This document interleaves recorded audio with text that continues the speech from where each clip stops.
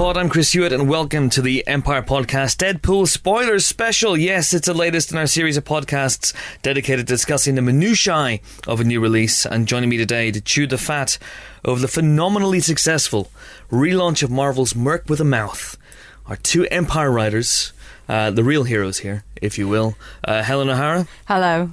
And Johnny Pyle. Hello. How are you?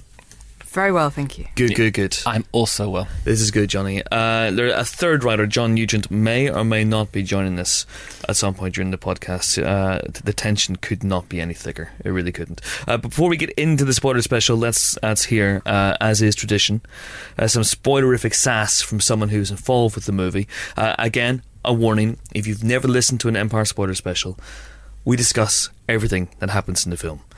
So if you haven't seen Deadpool, if you are one of the 4 people on the planet who apparently have not seen Deadpool now, then stop listening to this. Go away, watch the film, come back, and then listen to this. That seems fair, doesn't it? That seems reasonable. That seems entirely sensible. Okay, good. Have they gone? Good. Are they back? Good, even better. Right, so this is an interview I did with the man who shepherded Deadpool to the big screen across 11 painful years.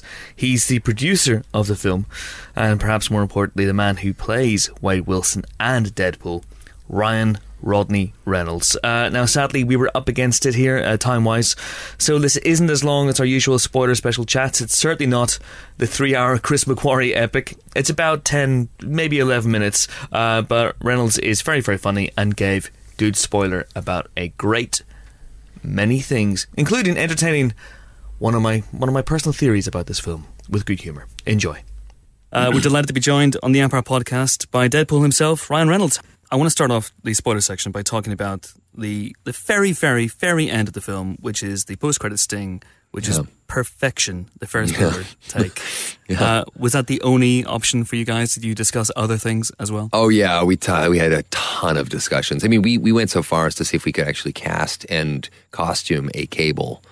Right. And find some way to, even just introduce him slightly. But, we felt like the Ferris Bueller kind of feel or theme was so perfect for Deadpool, so perfect for its meta pop culture references. And we shot that in 5 minutes. I mean, it was just we just plopped the camera down. I sort of studied how Matthew Broderick walked out, and we did a whole bunch of versions. I mean, some versions one version where I went into like a 3-minute Mel Gibson tangent.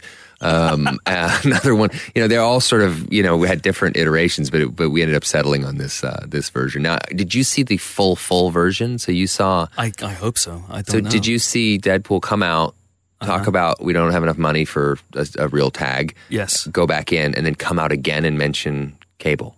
No. Okay. I didn't see that.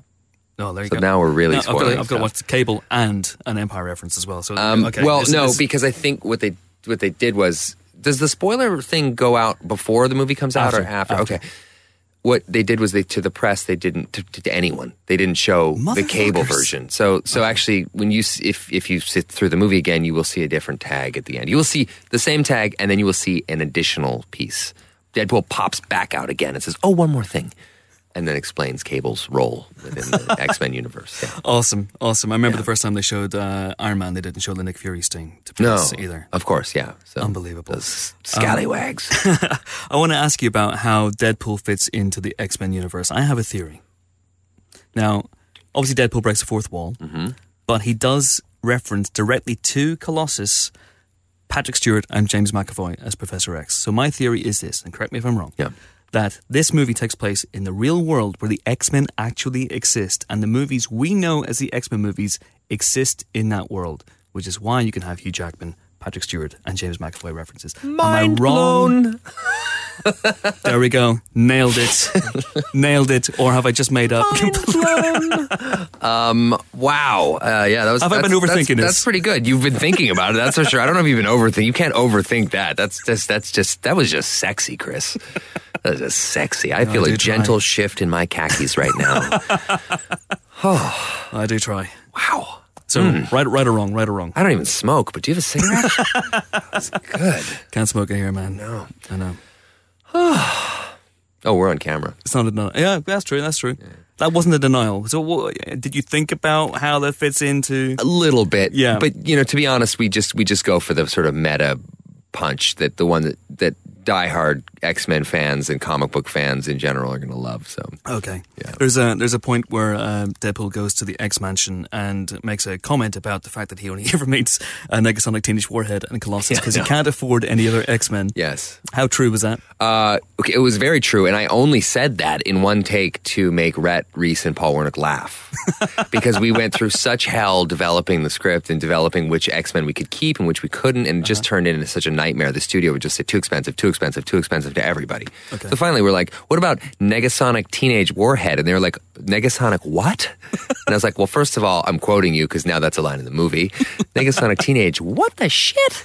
And they just said, oh yeah, sure, you can have Negasonic Teenage Warhead. She appears in one comic book. Like, we just own the name, and the name is actually from a rock song, from a death metal group, I think. Okay. But so yeah, that was just a kind of a little throwaway to make the writers laugh, and it somehow ended up in the movie. Actually gets a huge laugh with the audience. Oh yeah, yeah, it was fun. Yeah. So, how many discussions took place about other X-Men and pretty endless. Yeah. We had Taskmaster was in the script originally. Okay. Too expensive.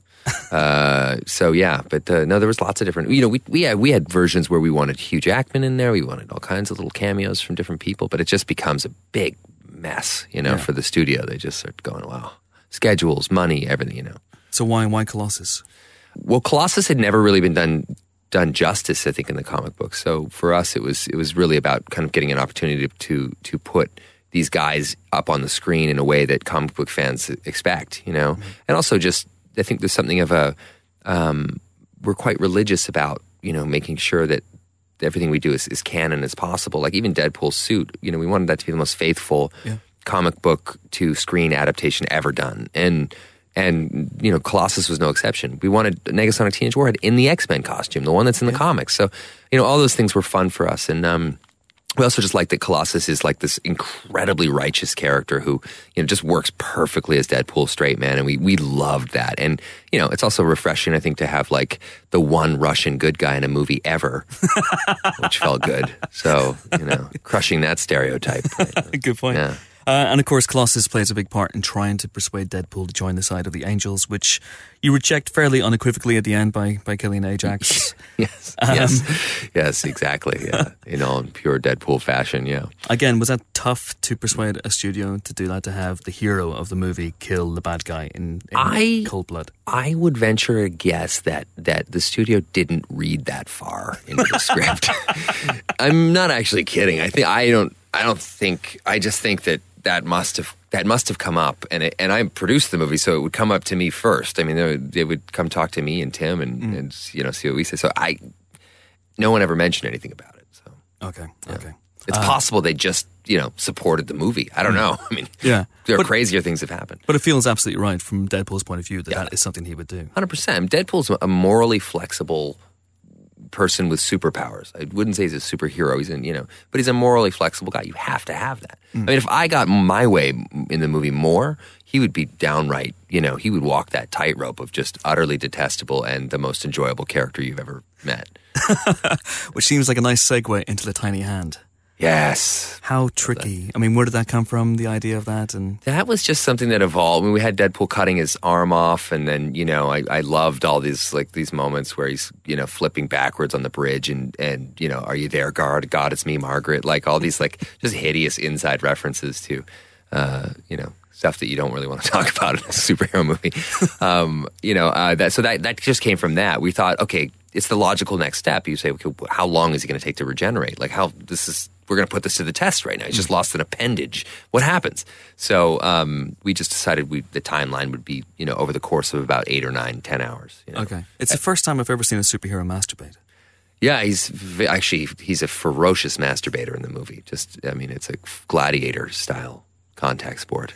It's like a wild lion that's both hungry and horny all at once. Yeah.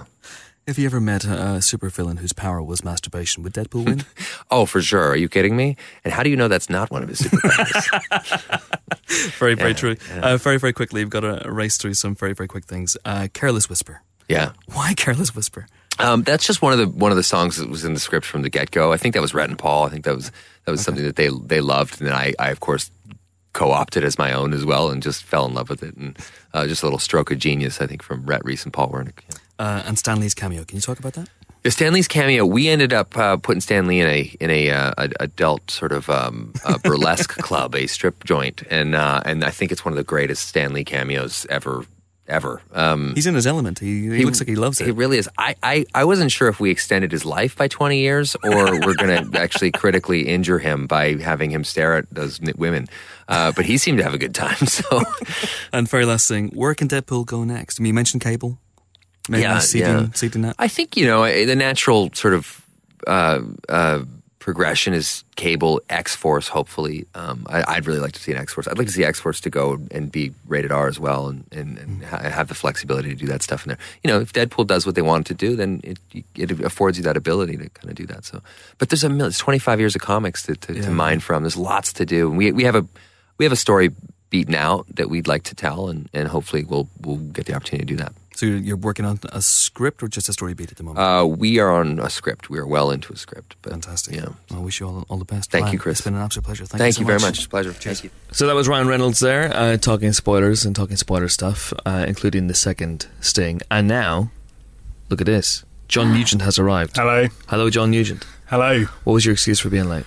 Traffic, Elephant and Castle, tube, bus, train, all those things. Plane. Elephants in the traffic? All delayed. It doesn't sound plausible to me. Yeah, certainly not in London. There's no traffic in London. Okay, so let's talk Deadpool. Now, we usually record the spoiler special way before the movie comes out. Because of various reasons, we're recording it now after the movie's come out, which has given us...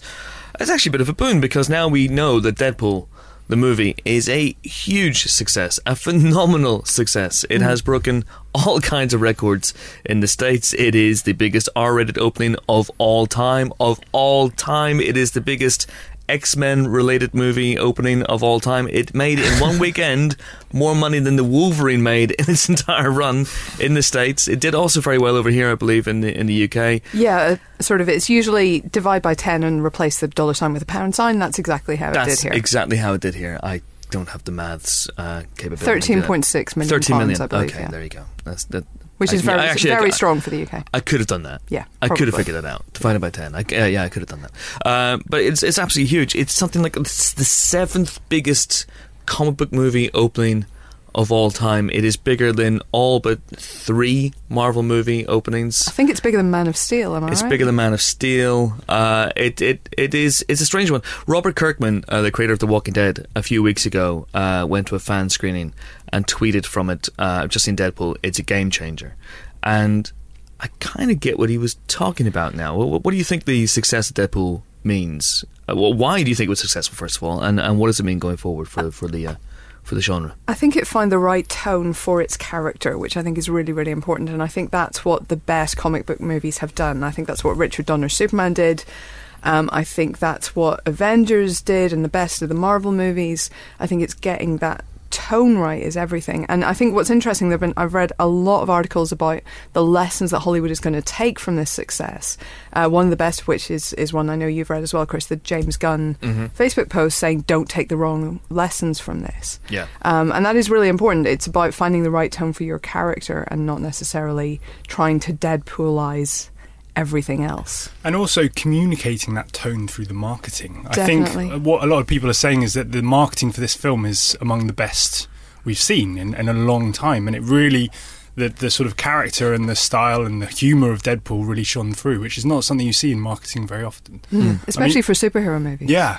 Or super person movies. Amazing poster that they released which made it look like a romantic comedy, and it said Valentine's Day True Love Waits or something like that. True Love Never Dies. True Love Never Dies. Yeah. I thought that's genius. And you know, they had huge billboards in Los Angeles with this thing.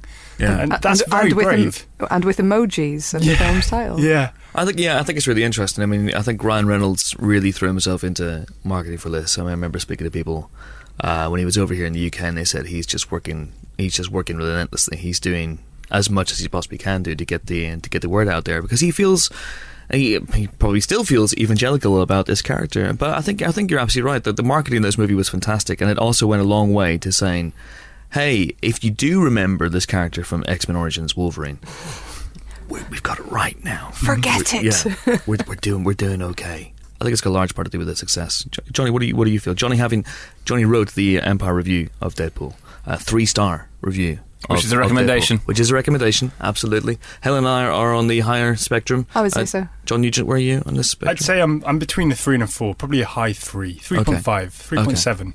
Have you seen it with an audience? Has anyone here seen it with an audience? I have, yeah. I have, yes. I saw it with a big audience, and it was very entertaining to see that crowd. They lapped it up. Yeah. Yeah, it plays gangbusters. I've seen it with 2 big audiences now. I've seen it 3 times in total. I've seen it with 2 audiences. One was a group of Deadpool fans who loved every single moment, and then there was an audience of Pain fans the other day. I went to see it on Friday night, it was opening night, and it was fascinating. So there was a large group at the front who loved every second, and then there were people next to myself and my wife who just were appalled by the whole thing. And just it was almost like they needed permission to laugh. At some point, it was like, oh, am I meant to be laughing at and this? did they get into it? No, not really. Not at all. a couple of times towards the end. I think it's impossible not to laugh at you shit-spackled Muppet fart. John proves that. Already he's going. But Johnny, what's your take on the success of Deadpool? What's that? I mean, I saw it coming, obviously. There was huge debates in the office, and I was saying, no, this will be bigger than the Wolverine, I said, in one weekend. Yeah. Do you know what? It does make you think. Exact words. It does make you think that actually, of all the X-Men movies, the Wolverine would have really benefited from an R rating. Imagine, because everybody was kind of okay with it until that very CG-heavy ending. Imagine if instead of that ending, you could have had just a blood-soaked fight to the Deadpool death. with his cock out. I mean, if that's what floats your boat, Johnny, then fine. It is. But we should probably talk about how badly they just screwed this character up. Just briefly, in X-Men Origins Wolverine. I mean, there's a very simple way to show. I mean, he's the merc with a mouth, and his mouth was sewn up. I mean, you can't just... I mean, that's crazy. Yeah.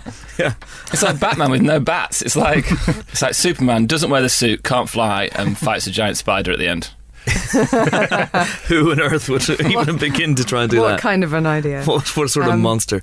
Yeah. But when you go back and watch that film, which I don't try and recommend, it's absolutely awful. But the thing is, you can see just what a perfect fit for that character Ryan Reynolds is. Yeah, that early scene where he comes in as Wade Wilson and cuts his way through an entire room with a couple of swords is cool. And you're like, all right, I got it. Yay, Wade Wilson. I'm having fun. And then everything else happens and the fun stops. Yeah, you can actually see almost the Kay Burley hashtag sadness in his eyes as that's one for the international listeners, as you can when he comes back at the end as Deadpool with his mouth sewn shut. And I like the references throughout the movie to that, the little, well, first of all, there's a Green Lantern reference in the opening credit sequence, and then of course there's the cutaway to the Weapon X toy. Yeah. which I think is juxtaposed with a line saying, do you think that's as bad as it can possibly get? No, it can get even worse. It's something like that. I'm paraphrasing, obviously. And then there's a line where Agent Smith says to Wade Wilson, he says, you're going to have to show my mouth shut. And they say, well, no, that's not going to happen. It's just little references like that. I think were very funny. And I feel in a way that Ryan Reynolds and Rhett Reese and Paul Wernick, in particular, those three were the keepers of the flame for this character. Yeah. And I know some people, we've had discussions in the office about some people were disappointed that this movie didn't push the craziness that far, that it's actually, when you look at it, a fairly conventional movie that just happens to have a character who is insane at its heart, but it doesn't, well, it breaks the fourth wall, but it doesn't push that. There's no Mel Brooks, Blazing Saddles-esque moment where the film becomes where it's a film. Not even a Gremlins 2 kind of bit. Yeah, there's nothing like that. And I do wonder if they wanted to push it that far, but they couldn't. I think Ryan Reynolds hinted in the interview that there was still some studio interference, there was still some studio concerns about how out there this character was. I'd love to see where they go with the sequel. Well, that's the thing. They now have, a blank check to do whatever they like. Do you have a blank check to do whatever you like? I don't think you do. I believe they have like 10 billion. I believe they now have Kate Blanchett. Yeah. So this is the thing. So at least they have somewhere to go with the sequel. Yeah. Because it'd be terrible if having this opportunity now to do wonderful things with this character and push it even further, they were like, oh well, we've kind of blown our load here. This is it. Like, what else do we do? And then they start to get into self-parody, but now they have somewhere for this character to grow, and I think that is a nice thing to have. I mean, the film's only really 2 action scenes and a bunch of flashbacks. What's the thing, actually, that the plot is almost not there. There's nothing to it. It's all about this character, and the character is what makes the entire film compelling. What was interesting, what didn't so much work for me, is the scenes where, the sort of romantic scenes where we're learning about his relationship and that sort of backstory, because those do seem very conventional, and I would have loved if there was a bit more sort of, I don't know how you break a fourth wall with romance, but do you know what I mean? It felt like the film got slightly bogged down by trying to give it a bit of seriousness, a bit of heart, when it could have just taken the piss somehow. But then, well, I don't think it was a very conventional romance. No. I think that's, I'm just thinking about that relationship between Vanessa, who strangely is copycat in the comics and was depowered here, which is an interesting choice. I can see why they did Women it, because in fridges. it's not necessarily that, but I also do feel that... I don't know what that means. It's a comic book term. Women often get depowered or killed off. It's not an Indiana Jones 4 reference. No, it's not. But I'm actually glad in a way that it did happen, because I didn't want what happened to X-Men Origins Wolverine, and to a lesser extent the Wolverine, to happen to this film, which is everybody's a mutant and everyone has a power. Sure, everyone does something. She does turn into a damsel in distress, which is a shame, because that character comes into it and their repartee is really sparky and raunchy and funny, and they have that really interesting meet cute, if you will. Well, they are meeting. The parts of their body are meeting. That really lovely montage where they're just relentlessly pounding each other while we go through Calendar Girl. I really like that. And then Vanessa, her edges get kind of sawn off a little bit, and she becomes just another conventional damsel in distress who just happens to be a stripper or whatever she is. She gets a couple more good lines at the end, but that's true, and she kind of disappears in the middle section. She does, very, very much so. But maybe Copycat can sort of come through in the sequel. Perhaps they can find some way to give her powers or something. I'm not sure. Well, clearly now they're showing that anyone can become a mutant. Yeah, you have latent mutant genes, which is an interesting way of opening up the X-Men universe. But I do feel that those nods towards conventional movie thinking must have been studio imposed to an extent. That there's this feeling that you have to have heart, you have to have some sort of emotional integrity there to counterbalance the fact that, as we said, your lead character is a psychopath. But for me, while I enjoyed the Wade Wilson elements and while I enjoyed some of the flashback stuff, it almost feels in a way that you almost have to wade through that stuff to get to the Deadpool, yeah, pun intended, to get to the Deadpool stuff, which is so fun and so full of energy and so funny. This movie is funnier than most comedies have been released in the last couple of years. That's true. It made me laugh a lot. A lot. Do you not think, though, that you need those moments of almost quiet just to catch yourself and start again? Otherwise, you're just going to be—it's just relentless. I do wonder what it'd be like if you had Deadpool for an entire movie.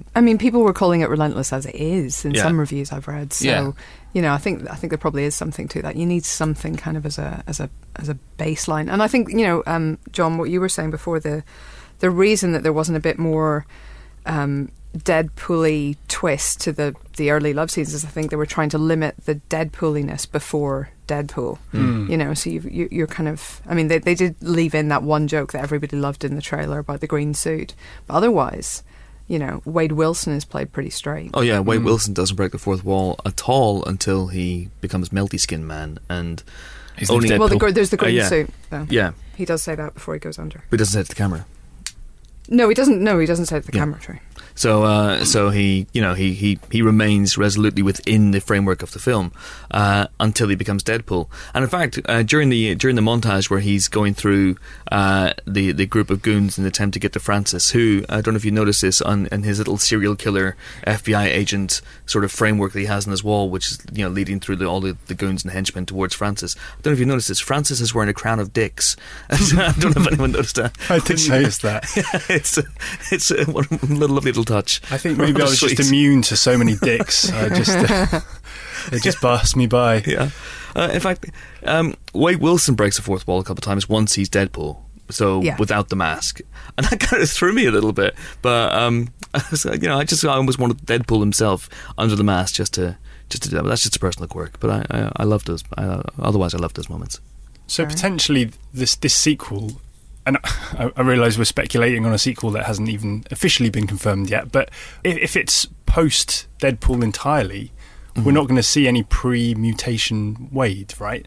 Unless there's flashbacks. Unless there's flashbacks, yeah, there could be more flashbacks. But I guess what I'm saying is potentially this sequel could be an entirely Deadpool, an entirely fourth wall break, and an entirely sort of fuck you movie. Well, obviously the second, and by second I mean later, introduced credits sting at hints at Cable. In fact, it doesn't hint at Cable, it promises yes, Cable. it promises Cable, yeah. Straight up, and there's already a fan campaign to cast Stephen Lang, who certainly looks the part. Which is, I think, being led primarily by Stephen Lang. I mean, probably, at this point. But at the same time, who are we to argue? He's really large. We're not going to argue with him. You don't argue with the slang if he wants to take it out. But this is interesting. And so the idea that Cable, because obviously Deadpool and Cable is a comic book, they're a partnership in the comic books.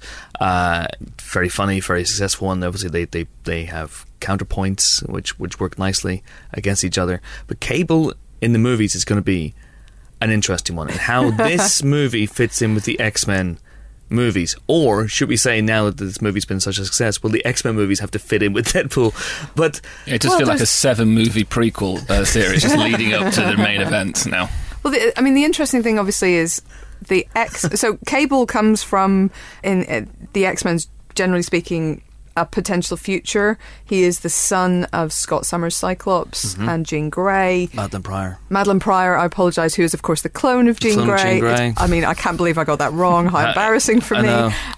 He comes back in time to try and save his world. So, very, very short recap of Cable.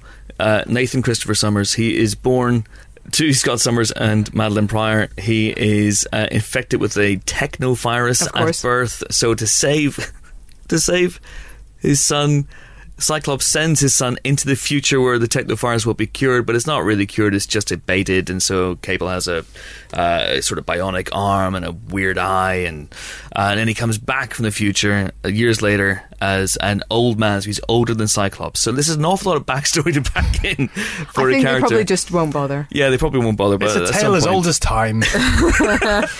Boy meets girl, boy meets girl's clone, boy has son with girl's clone, son of boy and girl's clone gets sent to future. I mean, it's pretty obvious. Yeah, Shakespeare wrote it, I think. Yes, he did. Yeah, he called it Titus Andronicus. Yeah. Anyway, so Cable and Deadpool are a very unlikely pairing in the sense that Cable is pretty serious, pretty focused. Yeah.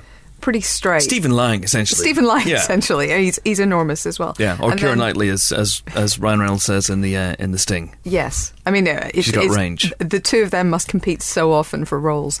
So it's a hard one to imagine. I think the interesting thing, of course, about this X-Men universe at this point, we've had so many different timelines, and we're only just getting to Apocalypse, which could introduce whole other realities and all sorts of craziness.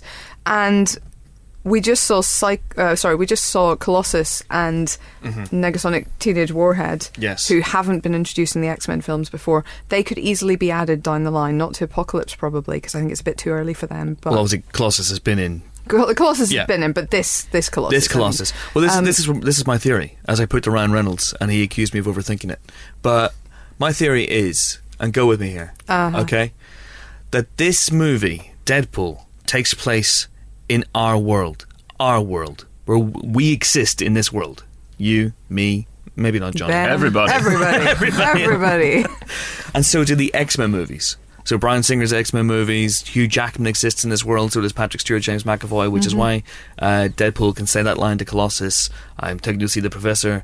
Which one, Stewart or McAvoy? These timelines are so confusing, because he's referring to the X-Men movies, which are based on the X-Men, who also exist in this world. So it's not quite our world, it's an alternative world. But anyway, so that's my theory. It's not a That's great my theory. It's a very good theory. I mean, it so holds this means up. there are now 3 worlds, because there's the X-Men universe, the Deadpool universe, and then actually our universe. No, because the X-Men universe is a world within our world.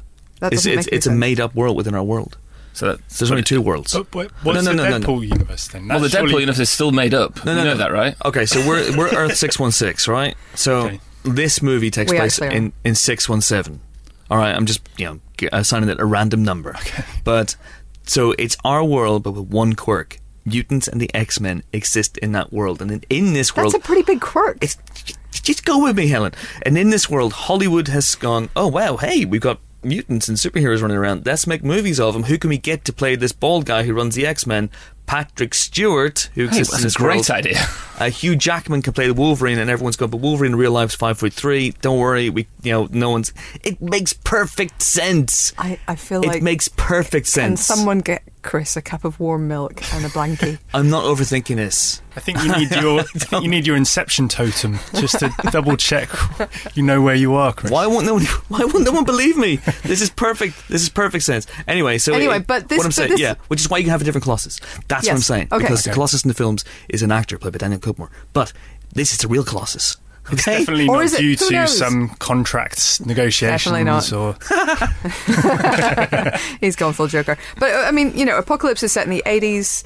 This is clearly something modern day-ish. So actually, there's 20 years between the two. And as we all know, all of the X-Men films previous to that, apart from Days of Future Past, were completely written out of existence last time. So so it doesn't have to match up with anything except maybe. But is the initial Deadpool in Wolverine Origins, is that not a problem?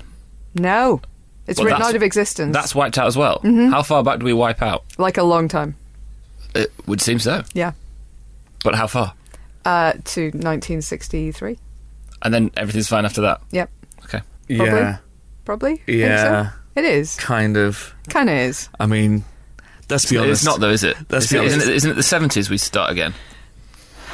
Maybe. Let's be honest. Until Simon Kinberg and Bryan Singer came back to the franchise, no one was keeping track of this stuff. Well, and I think Simon Kinberg in the spoiler podcast for Days of Future Past essentially said that no one still is. Yeah, it's because if you think about it, then Your brain explodes. yeah, my brain is exploding because the Wade Wilson we meet in X-Men Origins Wolverine, if I'm wrong, is pre Wolverine being turned into Weapon X. Again, we'd have to go back and watch the film, which I'm But not wait. going to No do. thanks. No thanks. Which means it's early 70s, right? Or No, because Wolverine hasn't been picked up. Oh yeah, by Stryker because then in Days of because Future Wolverine Past. goes. No, but we see them in Vietnam, don't we? Or thereabouts, and this is pre-Vietnam. Okay, Cuban Missile Crisis. Oh wait, it was that's after X-Men that. First Class. Damn. Days of Future Past 73. 73. You're right. That's at the end of Vietnam. Yeah. It's all very confusing. Stop making it up as you go along. Have a big wall chart, guys. That's the best way to do these things. I need an put it back- infographic. Put a crown of dicks on someone and some pieces of red string. You It'll could be put a fine. crown of dicks in any character in the X-Men universe. No, that's not what I have written down. But you talked earlier on, Helen, about getting the tone of this character absolutely right, and I think you're right. This does it. I think Ryan Reynolds is absolutely born to play this character. It's one of those Tony Stark, Robert Downey Jr. situations where it almost. I'm not saying Ryan Reynolds is psychopathic in real life, but he gets the sense of humour. He is the sense of humour. He's of very Wade quick Wilson. and very funny. He's the kind of guy, he's talked about this in interviews in the past, when he goes to karaoke, which we all did last week, but when he goes to karaoke, he inserts random swear words into the middle of songs, like Wilson Phillips songs, not, Beastie Boys songs or something where it would fit. And that's kind of the attitude you want for Deadpool, I feel. Yeah, absolutely. He gets creative swearing. Yeah. He could almost be Irish. He could, I mean, and compliments don't come a lot higher than that. His swearing is so shit-swillingly creative. He told you on last week's podcast that he ad-libbed a lot of his lines, right? He was sort of wrote his own dialogue for a lot of the swearing. So shit's back up Muppet fart, which is just one of my favourite lines of the year, just hands down. And it is Tiny hands? is his with tiny hands like a KFC spork, like David Beckham mouth fucked a can of helium. I mean, it's just, this film is full of quotable but ear muffy lines. I have to say, I think the scene between Deadpool fighting Colossus on the bridge is one of the funniest things I'll see this year. Bona fide comedies will have to work very, very hard to be funnier than that. The bit where he pats Colossus on his crotch and goes, "Dad," then he punches him in his crotch and goes, "Oh, your poor wife." Just destroyed me. Absolutely destroyed me. So I want to see more of that in a sequel. You I want to see more see of Colossus's crotch. chrome cock in A crown of them. a crown of chrome cocks. This podcast is rated R. We've gone full red band. But yeah, I just want to see more of that interaction with other superheroes, because Deadpool is someone who does not respect reputations, and I think that could be really fun. True. But anyway, going back to the idea about him nailing the character and nailing the tone. the end of the movie just rammed home for me just how perfectly this movie got this character. Because do you remember the furore at the end of Man of Steel when Superman kills General Zod and it was completely against character, blah blah blah blah blah blah. And this movie goes the other way. It has a character trying to persuade Wade Wilson not to kill the bad guy, and then he just goes ahead and kills him. And that just felt perfect to me. It's almost part of you going, weirdly rooting for your main character to shoot this guy in cold blood. I think one of whether it's a strength or a weakness of the movie, the bad guy is irredeemable on a number of levels. So what do we make of the rest of the characters in the film? Because obviously Deadpool does dominate. But did we like Ed Skrein as Ajax? I think Ajax of Amsterdam? I think, despite what I just said, I think he has a role, like a plot role to fulfill in the film, which is to stand there and be a bit evil. And that's all he has to... And no, genuinely, that's all he has to do. There's the little bit with him having something in his teeth, which almost is a comedy beat for him. But basically, he is meant to be there to be just straight and horrible and give Deadpool something to bounce off. And in that sense, he does well. Is he going to go down as one of the great villains in history? 100% never. However, you know, as a kind of plot role, I guess he does okay. I think often in superhero movies you want a villain that's as big, if not bigger, than the superhero. And in this case, maybe you don't. I think Deadpool is too big a character I agree. to have an even bigger villain, because there's too much going on with this hero. And he's not essentially a hero. I mean, he's an anti-hero. So, you know, it's like you don't want a good versus evil, because he's not exactly good, is he? I agree. I mean, the important thing about him, he seemed like almost an insurmountable challenge for a long time. He was, you know, difficult to hit with the bullets. He was. It looked like, you know, I am sure Deadpool's going to win here, but you know, within the confines of the film, I thought that possibly, like, you know, Deadpool might not win, and that is what he needed to be. Yeah, I think I did have a bit of a sort of a logical problem, I guess, with his abilities, in the sense that just because he can't feel pain doesn't mean his muscles should still be working. You know, he may not feel anything, but wouldn't his lungs still be filling with blood from that sword through the shoulder? Yeah. So, you know, I had a little bit of a kind of it's the same reaction thing. to some of that. I have the same problem with fast running zombies. It's like, if you snap your Achilles tendon, it doesn't matter what happens. You're not going anywhere, because you won't be able to move your leg. And I kind of was feeling that. He gets like an axe. I mean, Deadpool obviously can heal, which is a bit of an Achilles heel of the character in a way, that he can take so much punishment. I mean, although it does lead to very funny moments when he gets stabbed in the brain and hallucinates all those cartoon characters. But, you know, so you have an unkillable hero, but you also have a bad guy. You can just shoot him in the face. And which he does, obviously, in the end. Indeed. But yeah, I was slightly disappointed with the lack of character from the bad guy. I thought Ed Skrein was perfectly fine, and the fight at the end was great, but they just needed a little bit more work on the actual character. So. Gina Carano as well didn't get much to do. No. There's a nice couple of moments between her and Colossus, but otherwise it was a bit of a nothing henchman. The Colossus bit was really good, though. Well, when she comes untethered. Untethered, yes. She has a wardrobe malfunction. You are a very beautiful woman. I thought actually the best character was the taxi driver. I didn't think it was the best taxi, but I thought, like, he hasn't been mentioned anywhere. That was a nice little beat.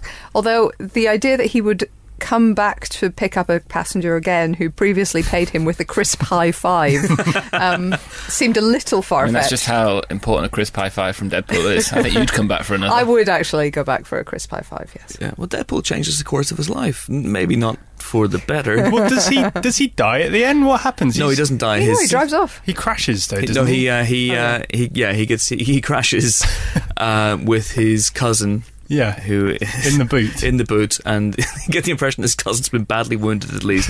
But Dopinder's going to go to prison for a very, very long time. Maybe he won't. Maybe he will explain that he was giving his cousin a lift, and that his cousin has a fetish for riding in the boot. I think his cousin might say otherwise. But his cousin is badly injured. Maybe he can't talk anymore. Oh, so you're actually rooting for his cousin to die? No, that would be wrong. Helen, you're sick. Kidnap her. Kill him. I love that sequence. Yeah, I think that sums up the differences between Deadpool and other superheroes. I've already seen a sort of supercut, a GIF or a GIF, if you will, on the internet of superheroes flying and swinging through the city, and then Deadpool in a cab at the beginning, which I really like. The man lives in let's be honest, a shithole as well. It may have IKEA, but it's a shithole, and he feels very different to me than most other superheroes. Yes. Not Which me. is good. No, to Johnny. No, just another run of the mill. There is one thing that many superheroes seem to have in common, and that is they can all sew really well. Like with heavy duty fabrics, which they somehow find at their local haberdashery. So I guess he has that in common with, say, Spider-Man. But I feel that in an X-Men Marvel universe, there is probably something like certainly a small industry set up so you go in with pick Sure. out swatches. So it's a sort of a Kevlar haberdashery. Yeah, because Okay. we don't have that. Or maybe we do. I can't remember what Chris's theory is about what universe we're living in. So we don't have that. We're in 616. 616. They're in 617. So in 617, Yeah. then possibly that industry has sprung Okay. up where it hasn't here. Wait a second. If we're in 616, that means that superheroes live in our world. So we're not. No, we're we're not not in 616. We're 61. We're 61. Okay, we're 617, and this movie takes place in 618. I've got some questions here, very quickly. Let's do that. I've got some questions. This is from Amon Warman, who says, which other superheroes, past or future, would you like to see R-rated cuts of? Who would you like to go see? Well, isn't the Gosh. point that none of them, and it's about the turn, isn't it? Are we answering this question sensibly? If we're We are, answering it yeah. sensibly, then this is potentially a problem with all the different iterations of Superman that we've seen. This is certainly a problem with late 90s Batman, that they lost what the tone of that character should be. And so this character works well as an R, but potentially, other ones wouldn't, although we have already talked about Wolverine being a hard R. I think Wolverine could be. I think the Wolverine should have been. Yeah. I agree with you completely on that. It's a character that there have been Wolverine Max comics. There have, I think we should, you should absolutely just go all out with that character. It's always felt not all out, but it's always felt a shame to me that his claws have felt slightly sheathed. Throughout the movies. But it's a very interesting point, because already overnight there was confirmation that a new R-rated version, super hard R version of Todd McFarlane's Spawn is on the way. But we should also consider that this is not a revolutionary film. This is not the first time there's been an R-rated superhero film, as anyone who's seen any of the Punisher movies will know, including the spectacularly violent Punisher Warzone.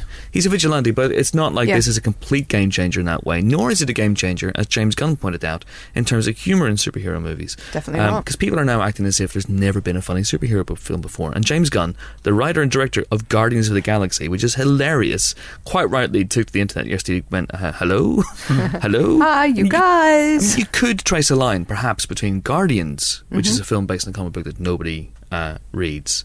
Deadpool's a much more successful character. That coming out and doing incredibly well because it was funny and entertaining, and Deadpool being greenlit. Exactly, yeah. Possibly. I mean, obviously we know it's because of the test footage as well, but I'm sure Fox looked at that and went, oh, hang on, there might be something in this, although nobody was expecting this. Right, more questions. Simon Johnson says, reports that Deadpool has a budget close to 60 million. Is this a signal for big studios to be more frugal with high profile films, or is this an outlier? I think there is something to be said for trying to make some slightly more mid-budget superhero movies, which there have been. I think the first Captain America was pretty cheap. Relatively speak. Oi, how dare you?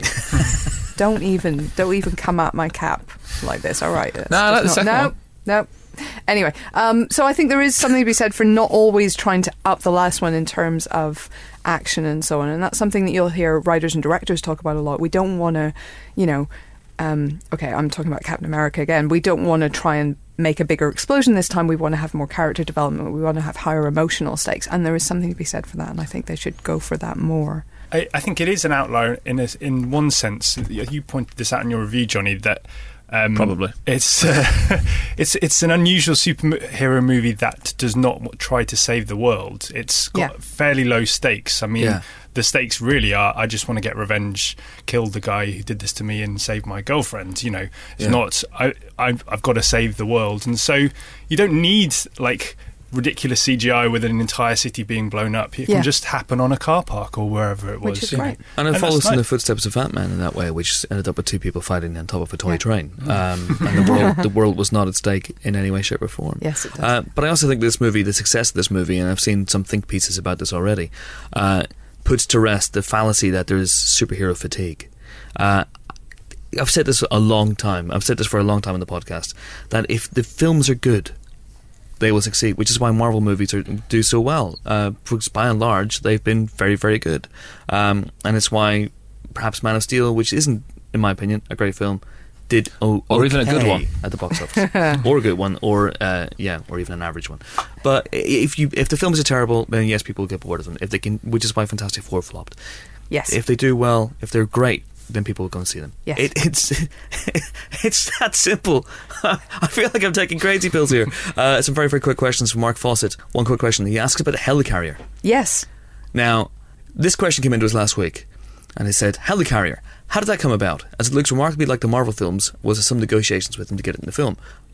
So at the end of the film, the fight takes place on a massive ship.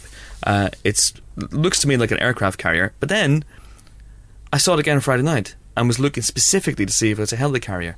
And you know what? That thing has turbines. Yeah, it does. That thing has turbines. So, does it take place in Earth 619? Oh my goodness. Oh, okay. No. But I do wonder, I mean, is that kind of thing included in people's licensing agreements? Well, here's the thing. I think it's just close enough to a helicarrier for people to go, is that a SHIELD helicarrier? But noticeably it doesn't have any SHIELD branding. It doesn't look like the ones from the Marvel movies.